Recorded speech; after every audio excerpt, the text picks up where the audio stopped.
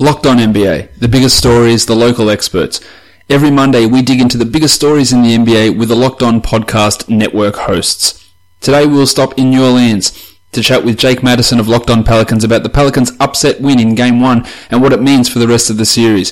We'll go to Indiana to speak with Tony East of Locked On Pacers about their stunning Game 1 performance against the Cleveland Cavaliers, and we'll also do a quick stop in Orlando and in New York to discuss the firings of Frank Vogel and Jeff Hornacek, as well as potential replacements. It's all coming up, the biggest stories with the local experts on Locked On NBA.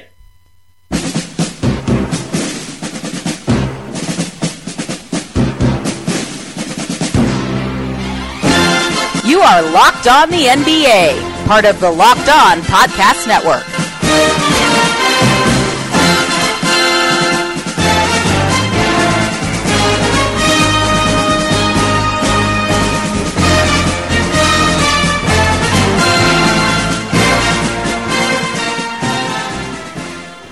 Hi guys, this is your Monday host of the Locked On NBA podcast, Josh Lloyd. I also host the Locked On Fantasy Basketball podcast 5 days a week, so you can check me out over there.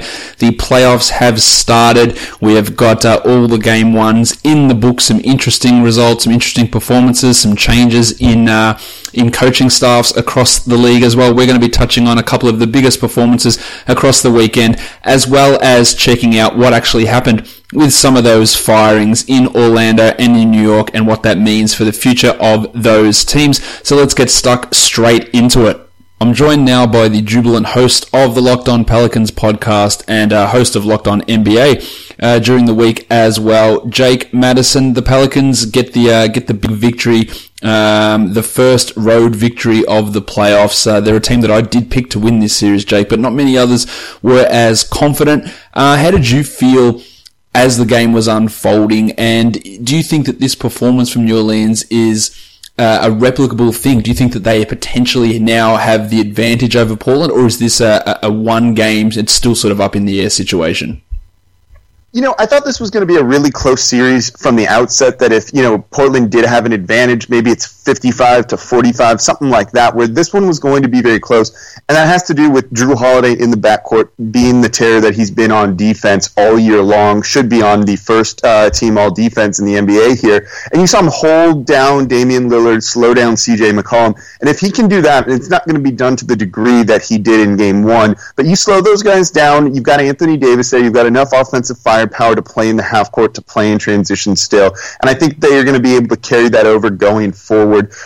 Portland didn't play particularly well in this game, but neither did New Orleans. They didn't shoot particularly well in the half court. And I think as both teams kind of get a little bit better and kind of feel each other out a little bit more, you'll see adjustments made. The Pelicans are going to probably focus on rebounding. And if they do that, they'll be able to negate a lot of those second chance points that Portland had. So I think that alone is really going to give them kind of the driver's side on this series here. And I think they'll be able to get it done. And when you have Anthony Davis, you saw the monster game he had last night. He's going to carry this team. I'm glad you mentioned Jrue, because he was obviously fantastic. I was getting into arguments before this game happened about Jrue Holiday, with people telling me that he was an inferior player to De'Aaron Fox, Buddy Hield, Taurean Prince, among others, which was absolutely mind-blowing that people thought that. But he is underrated, but I think after this performance, the exposure of what Holiday's done all season will be going out to a wider audience, and he was obviously fantastic. Davis was fantastic.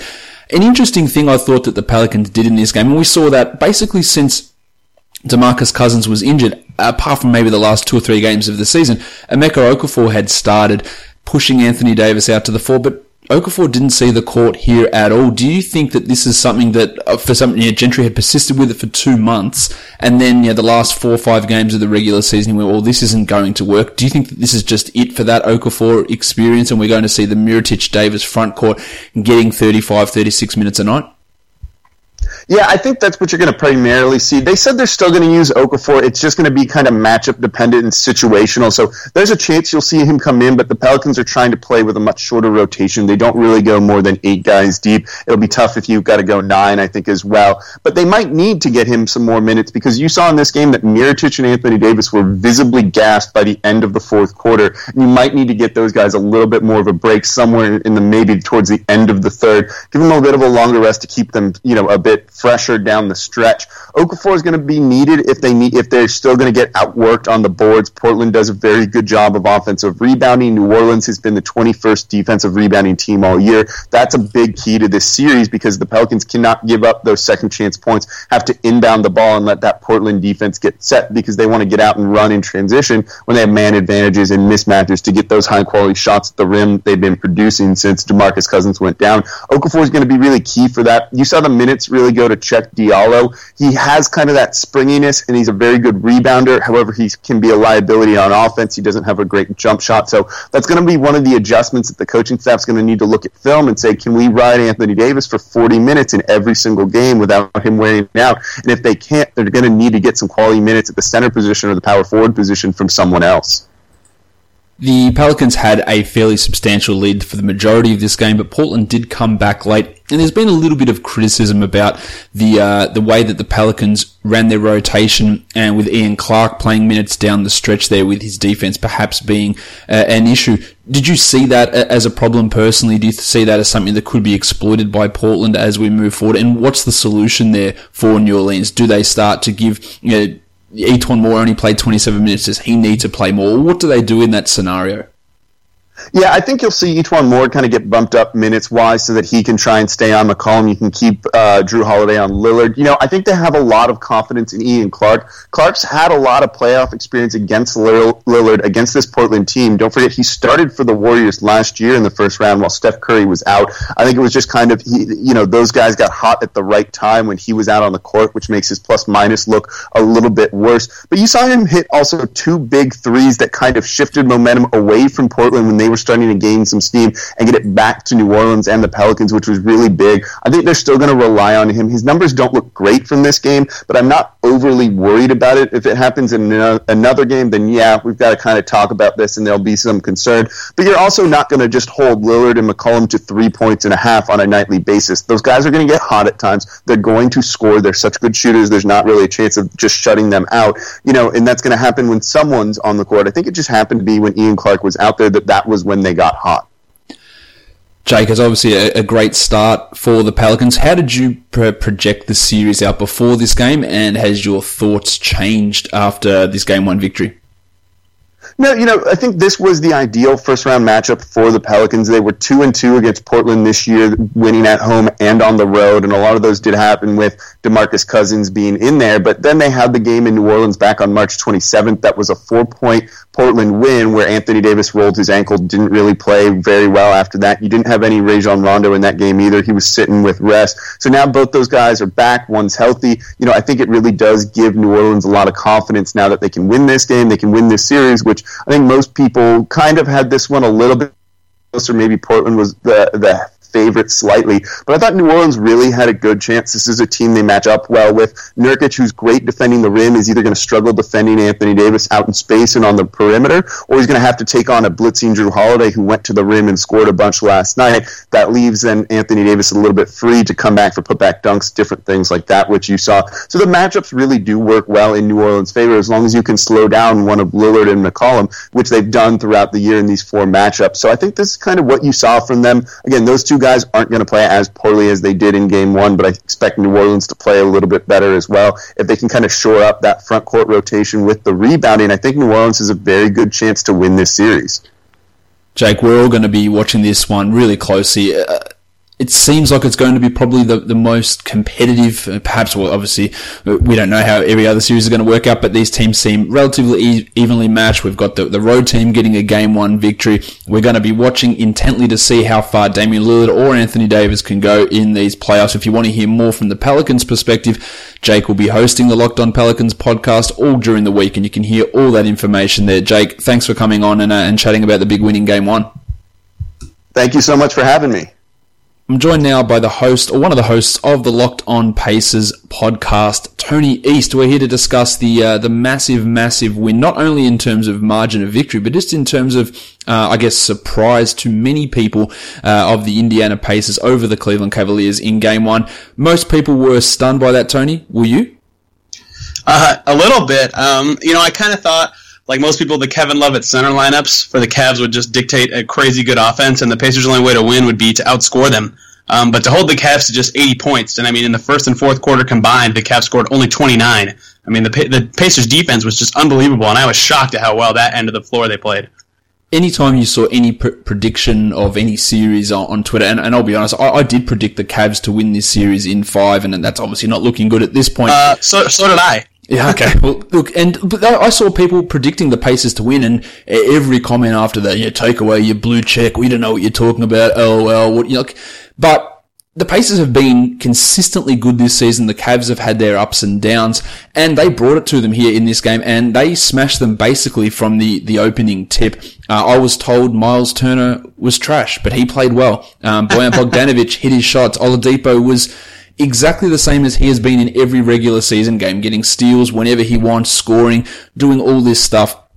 How do you think that this game projects out the rest of the series? Because I think we can both admit that the Cavs aren't going to shoot 38% and 24% from 3 in all of these games. So when they actually get back to their regular shooting, can the Pacers step it up offensively to go ahead of that Cavs team when the offense clicks in? Yeah, you stole my thunder, because I think the least projectable thing from this game was the Cavs shooting. 60% from the free throw line and only 8 of 34 from 3 is pretty unlike their usual MO. They've got a ton of good shooters. Korver missed all his threes. Ronnie Hood was 1 for 4. Jeff Green was over 3. Clarkson was over 3. Calderon over 3, and none of them were terrible looks. So that does kind of bode well for Cleveland going forward. But at the same time, Bojan Bogdanovic was 1 for 6 from deep. Darren Collison was 1 for 4 from deep. The Pacers themselves only shot 60% from the free throw line. So in a way, both teams can end up shooting better going forward, which, if the Pacers can play like they did in this game, that could lead into their hands. But I think their defense, since January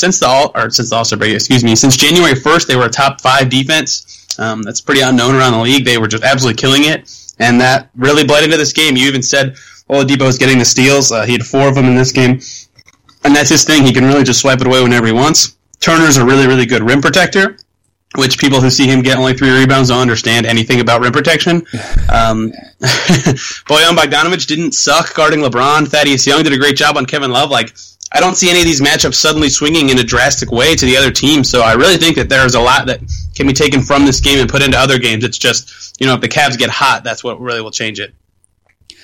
We've heard all the stats about LeBron, not losing first round games at all for I think he's won the last 21 straight first round matchups, sweeping all those opponents, not losing a game 1 in, 6 years or whatever it is. And the Pacers have obviously broken all of those streaks now. The interesting thing to me here is Nate McMillan used basically a regular season rotation. There's very little different in this, lineup in the way that he uses players as opposed to how he did in the regular season. Do you think that he's just going to continue to run that formula, which was successful in this game and through the regular season, through the rest of these games? Or if the game was closer, are there adjustments that he would likely make with the way that he's using his players? Yeah, the Pacers do have the advantage of, really they only played 9 guys in this game, but they do have a 10-deep rotation with guys that really fit together. Glenn Robinson being the 10th guy who didn't play in this game in lieu of Trevor Booker. But I really think he'll continue to go deep and use that kind of regular season rotation just because that certain guys fit better with certain other guys. When Victor's out, they didn't have it at the end of the second, or in the middle of the second quarter, or the third quarter, excuse me. I'm stumbling over my words. In the middle of the third when Vic was out and Darren Collison was also out, that was the Cavs' biggest run. But usually when Victor's out, Collison's in, so they still have the shot creation and scoring that they need. And Nate's been really good. I think that's been his biggest strength, honestly, the whole season, is getting the right unit in at the right times. The closing lineup is never the starting lineup. It's always some random variation. He knows the exact right times to put Lance Stephenson's crazy butt in the game. He knows the exact right times when to steady the game with Corey Joseph. I think that is something that you're going to continue to see, is them go deep and really mix and match their players. You mentioned Lance Stephenson, who had some good moments. He had some, some Lance moments on in both directions. He seems to obviously play very well with Indiana, but he also has this moment of being able to do these things against LeBron.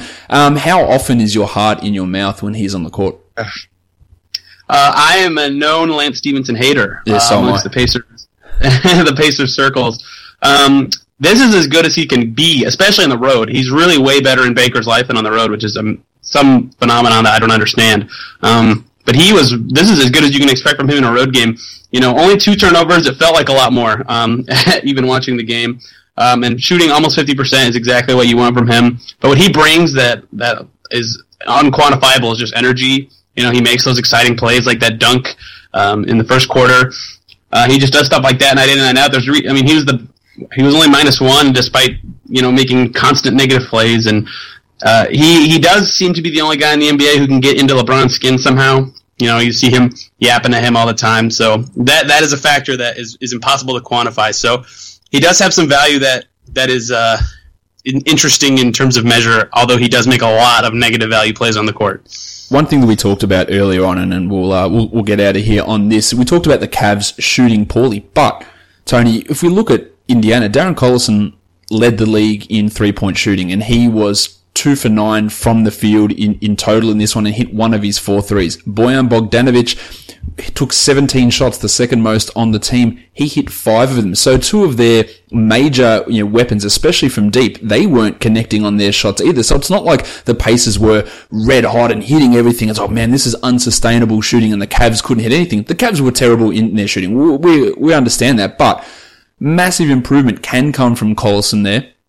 And it can also come from Bogdanovic, who can get hot and can get hot for streaks of games in a row. So it's not like all doom and gloom, like, oh, this is best case scenario for Indiana and things are going to even up, because they can still actually get better from an offensive point of view, can't they? I really agree with that, especially on the Bogdanovic front, because none of his looks are ever bad. It's random because it seems like he always hits the contested jumper, but he is so good at taking the right shot. And, him going 1 for 6 is just like, it's just not his day, because when he's on, he's one of the best shooters in the NBA. So I really think that he's a guy who can easily turn it around. And Collison, 2 of 9 in this one. One of his favorite shots is that random fadeaway from the elbows. I wish he'd stop shooting that, but if he gets that shot going, he's really dangerous because he's great at snaking the pick and roll. He's a great 3-point shooter, and I think the shots will fall for him eventually too. George Hill was terrible in this game, so Collison can really take advantage of him going forward too. So I agree with you that their offense could even go to another level than they were tonight. And with Oladipo cooking like that, if everyone else is cooking too, there's just no way to beat this team.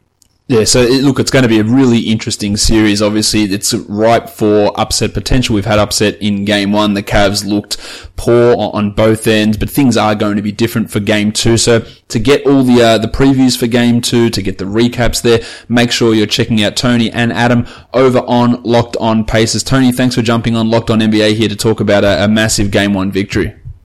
Thanks for having me, Josh. Everybody keep watching the series. It's going to be a good one. I'm joined now by the host of the Locked On Knicks podcast, James Marceda. The Knicks let go their coach, Jeff Hornacek, last week. And James, an interesting bunch of candidates have emerged. Yeah, basically everyone has been named at this point. I think I've heard about 12 to 13 names mentioned as possibilities. A lot of that is just everyone's writing a piece about it, so everyone gets thrown out there.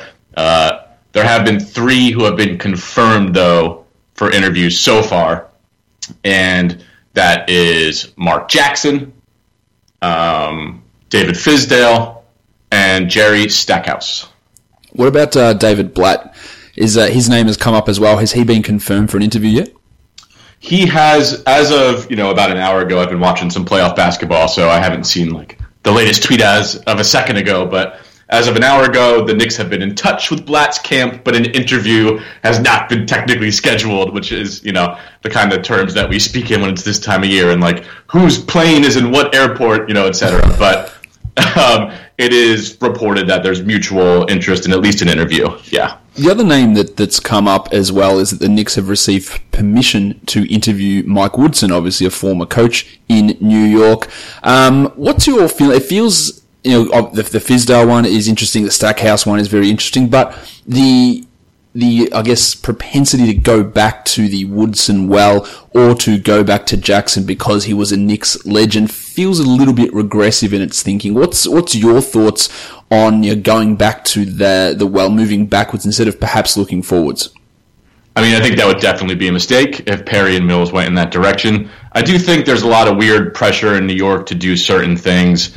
Honestly, I would be shocked if they hired a Mark Jackson or a Mike Woodson. I would be shocked. But I think at this point it would be more annoying in some ways dealing with the New York Posts of the world to not bring those guys in. Like, there's so many fans who are clamoring for it. And, so you placate those guys. You say you've done a thorough search. And for me, best case scenario is then they come up with an inspired choice, hopefully, and they can at least say, hey, look, we interviewed your favorite guy, but, this guy interviewed well. We like what he brings to the table, et cetera, all the reasons you hire a coach. And, here he is. Or she.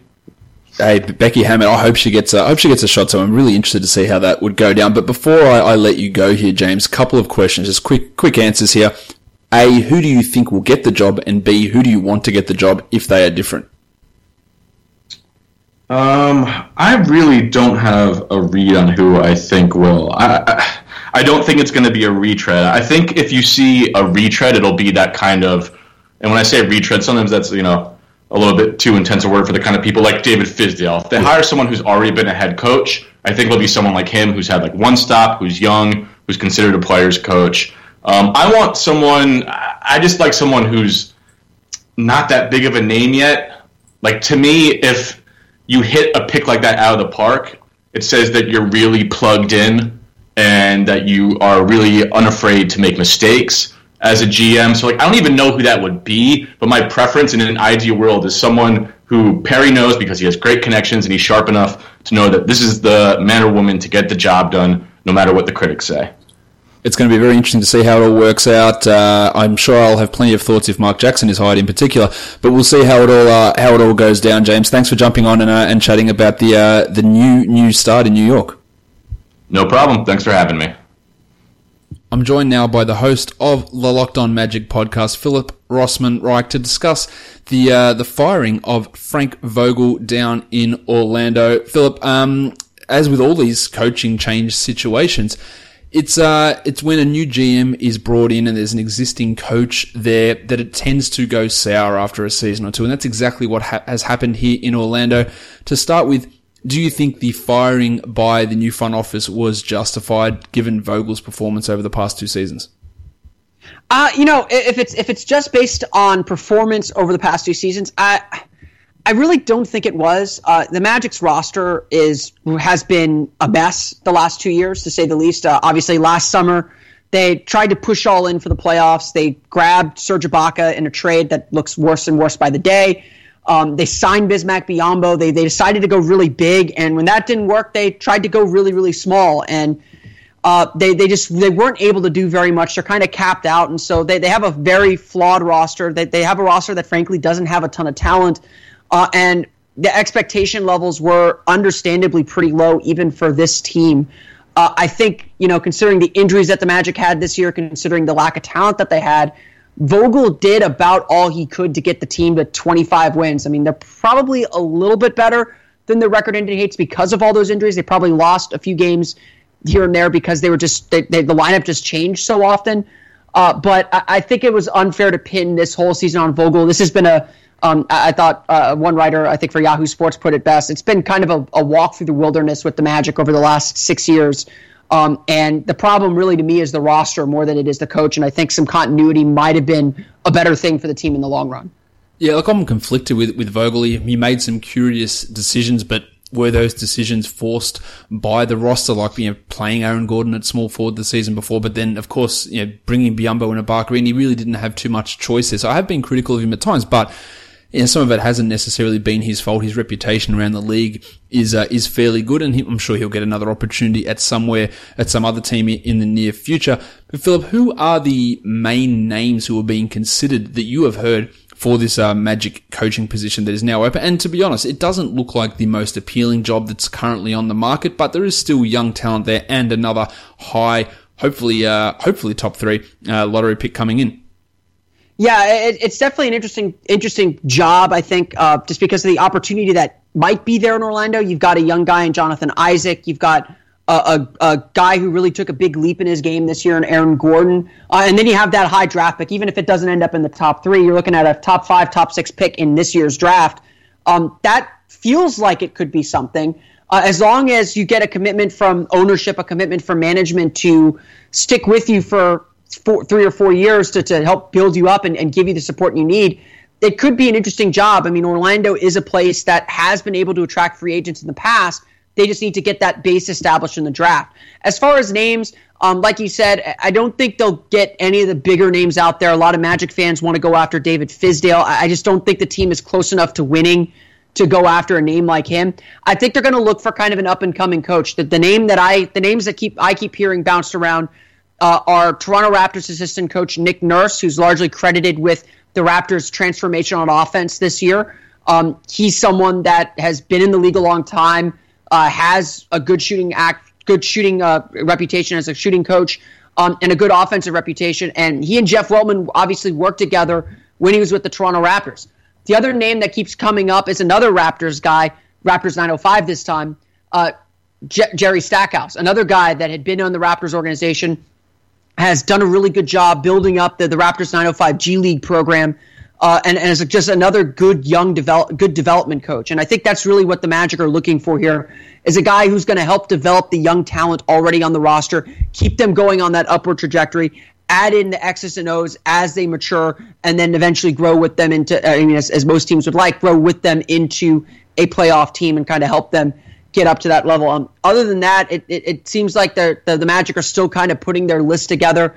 I've heard I always get his name wrong, Igor Kokoskov from the Utah Jazz, former assistant coach with the Orlando Magic. There's also been some thought that the Magic might go after a couple of former Magic players, former New Orleans Pelicans coach Monty Williams, as well as Dallas Mavericks assistant coach and Magic fan favorite Darrell Armstrong might also get consideration for the job. I saw Josh Robbins had an article in the Orlando Sentinel a couple of days ago mentioning James Borrego, who of course was an interim coach there when Jacques Vaughn was fired a couple of seasons ago. Borrego's tenure in Orlando, I wouldn't have said it was inspiring, but he is doing some good work as an assistant of the San Antonio Spurs. How would you and general Magic fan populace feel about a Borrego return? It would be interesting to say the least. I mean, I mentioned Igor from the Jazz, former head coach. That was a very deft move there to avoid pronouncing the surname. Yes, it was. Yes, it was. And maybe I'll have to learn how to pronounce it eventually. But he was actually an assistant under Jacques Vaughn, so I don't think it'd be completely unprecedented for the Magic to go out and bring someone that was part of sort of the Rob Hennigan era of assistant coaches. I think bringing Borrego, I think, is probably one of the hotter names out there, a guy who is going to get a fairer shot at being a head coach. I think it would be a little weird to bring him back so soon as a head coach. He did interview for the head coaching job that eventually went to Scott Skiles. And most Magic fans and probably most observers would say, well, the whole interview process that summer was kind of a sham, that the Magic were always going to hire Scott Skiles because he was just a favorite of ownership, a guy that was a fan favorite as a player to begin with, but a guy who had a really strong relationship with ownership, and that's how he got the job, and that's kind of how he wielded some power in there. I think it would be a little weird to have interviewed had Borrego as your interim coach, fired him, or let him go, let him walk, and then bring him back a few years later, even with new management. But Jeff Weltman, the president of basketball operations, said, I have complete autonomy. I wouldn't have taken this job if I didn't have complete autonomy. So maybe what happened in the past doesn't matter with this group. Well, it is going to be very interesting. Of course, this team is always got these young potential players that never seem to take this next step forward, and perhaps getting this new pick, getting a new coach with the right front office, maybe can all mesh together into becoming a team that could rise up the standings in the years to come. I'm sure you're hoping for that, Philip, as are all Magic fans. And to hear the latest on the coaching search as it develops, make sure you're checking out Locked On Magic that Philip is hosting 5 days a week. Philip, thanks for coming on and talking about this Magic coaching search, which seems to be a relatively regular occurrence, unfortunately. Yeah, it seems like every summer the Magic are replacing somebody in the front office or in the management type. So it'd be nice to have a summer where we're not going to a press conference in the middle of May. Absolutely. Thank you, Philip. No problem. Thanks, Josh. And there it is, another episode of Locked On NBA in the books. Make sure you're following me on Twitter, Josh Lloyd, at redrock_bball. I am the lead fantasy analyst at Basketball Monster and the host of Locked On Fantasy Basketball as well. And make sure you're checking out right across the Locked On Podcast Network, NBA, NFL, and now Major League Baseball. And you can keep up to date with all of that over on LockedOnSports.com or follow our NBA-specific Twitter feed, Locked On NBA Net. Make sure you're checking out all all of that. And if you are listening to this podcast on Apple Podcasts, go leave a 5-star rating and a review. And you can also find us on Google Play, TuneIn, Stitcher, and of course now Spotify. Thank you so much for listening, everyone. See ya.